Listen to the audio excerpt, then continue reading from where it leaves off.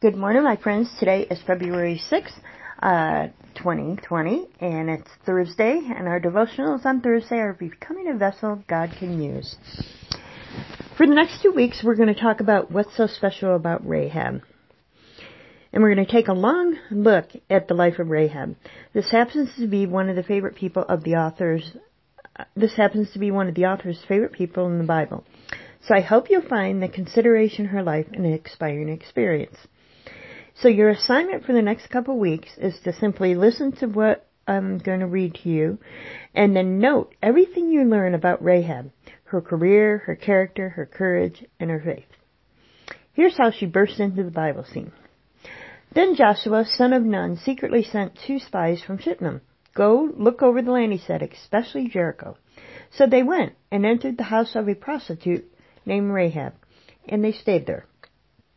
The king of Jericho was told, "Look, some of the Israelites have come here tonight to spy out the land."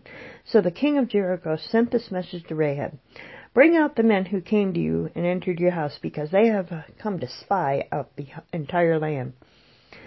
But the woman who had taken the 2 men and hidden them, she said, "Yes, the man came to me, but I did not know where they had come from. At dusk, when it was time to close the city gate, the men left. I don't know which way they went. Go after them quickly. You may catch up with them." But she had taken them up to the roof and hidden them under the stalks of flax she had laid on the roof. So the men set out in pursuit of the spies on the roads that leads from the forge of Jordan. And as soon as the pursuers had gone out, the gate was shut. Before the spies lay down for the night, she went up on the roof and said to them, "I know that the Lord has given this land to you, and that a great fear of you has fallen on us, so that all who live in this country are melting in fear because of you. We have heard how the Lord dried up the water of the Red Sea for you when you came out of Egypt, and what you did to Sihon and Og, the 2 kings of Amorites east of the Jordan, whom you completely destroyed.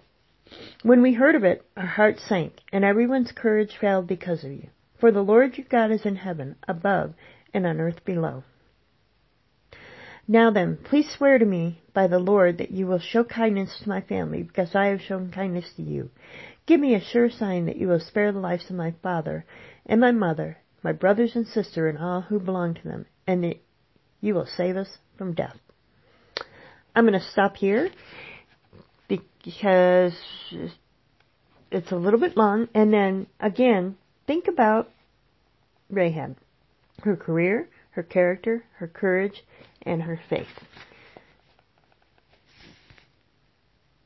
All right. No right or wrong answer, just think about it. You have an awesome day, and remember, you are who God says you are, and we'll continue this next week.